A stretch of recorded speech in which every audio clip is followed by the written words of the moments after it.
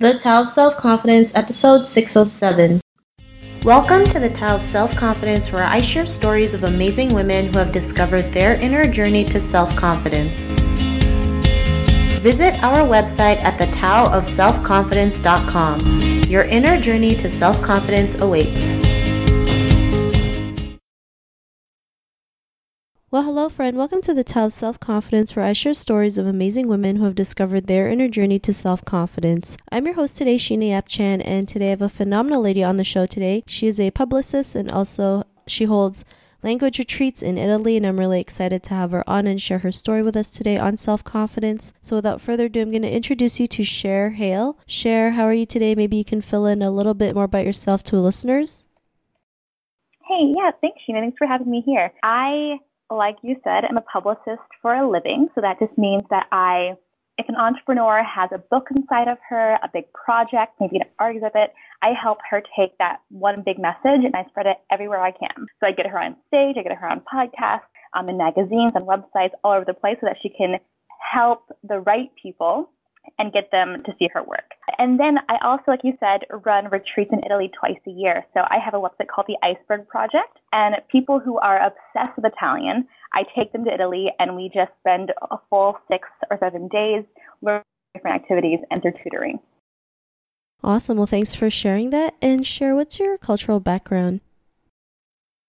I am 3/4 Taiwanese and I'm 1/4 Black.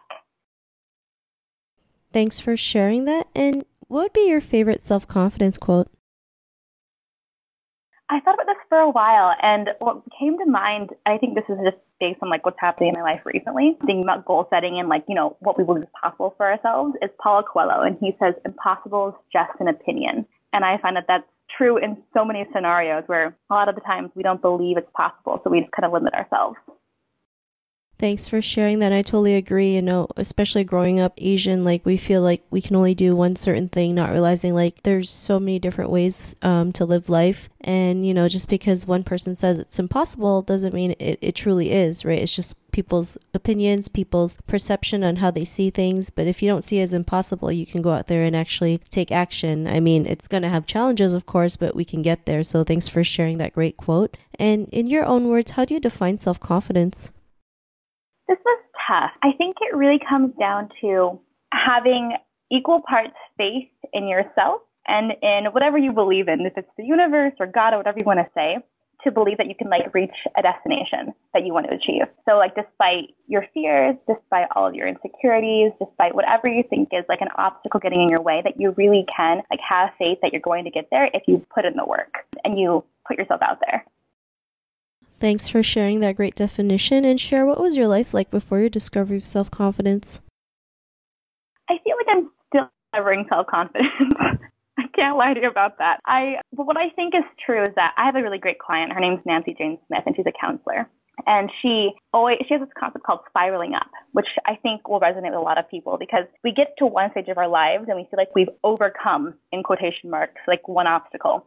And then we find as we grow that we are encountering a similar obstacle, but at a different level, maybe a higher level. So I feel like that's what I've been experiencing lately is just that I overcome, let's say level 1 of self-confidence, and I'm gone to level 2 and level 3 and level 4.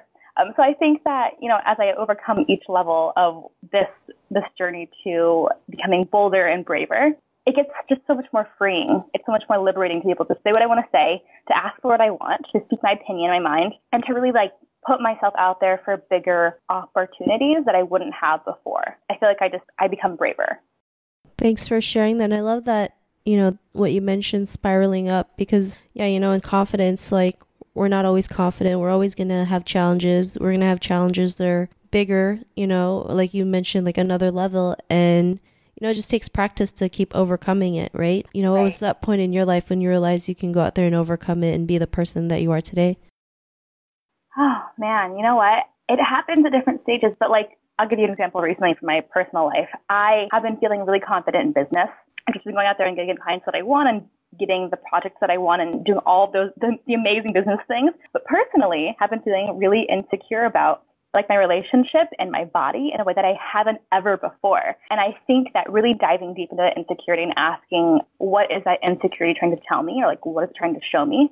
over the past however many months that I've been dealing with this has been really helpful in helping me understand a different part of myself and helping me create a deeper relationship with my partner.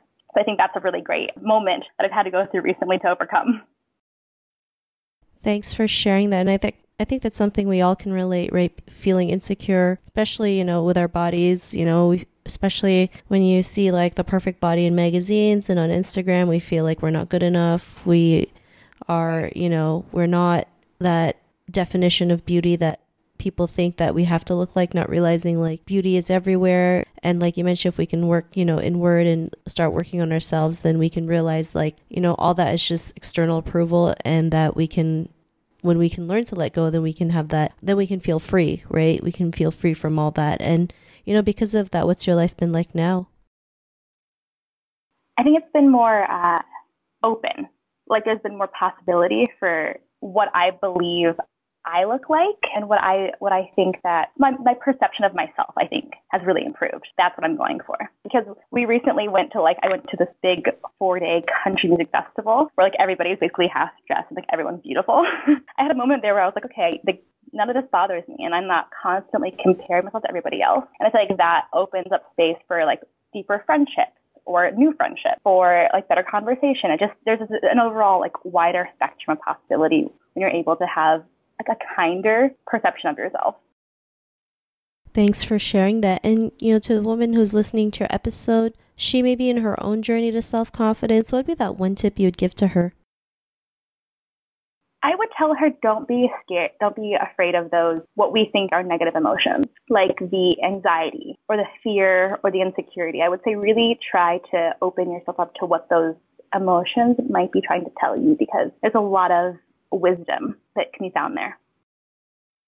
Thanks for sharing that. And I think that's a great tip that you mentioned, because sometimes these are just, triggers, right? I mean, if we don't have like these negative emotions, we don't know, it won't help us to grow or be stronger or have that confidence, right? Like fear, right? Fear is a great indicator. Fear, if we use fear in a good way, like, you're too afraid to go on stage, but you're going to do it anyway, then you build that confidence, right? It pushes you towards your dream versus you resisting it.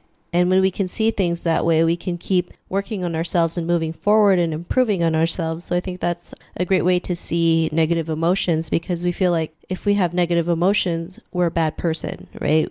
We're not up the positive person that we are, but we're human, and we're going to go through those emotions, and we just have to learn to embrace them and work through it and see why we feel the way we feel, right? I always believe there's a lesson from everything that comes into our lives, especially like with negative emotions, like you mentioned. Those emotions are telling us something, or triggering us something to either, go out there and do something about it, or push us to become more confident. So thanks for sharing that. And if our listeners wanted to get to know a little bit more about you and what you do, is there any links or social media profiles we can connect with?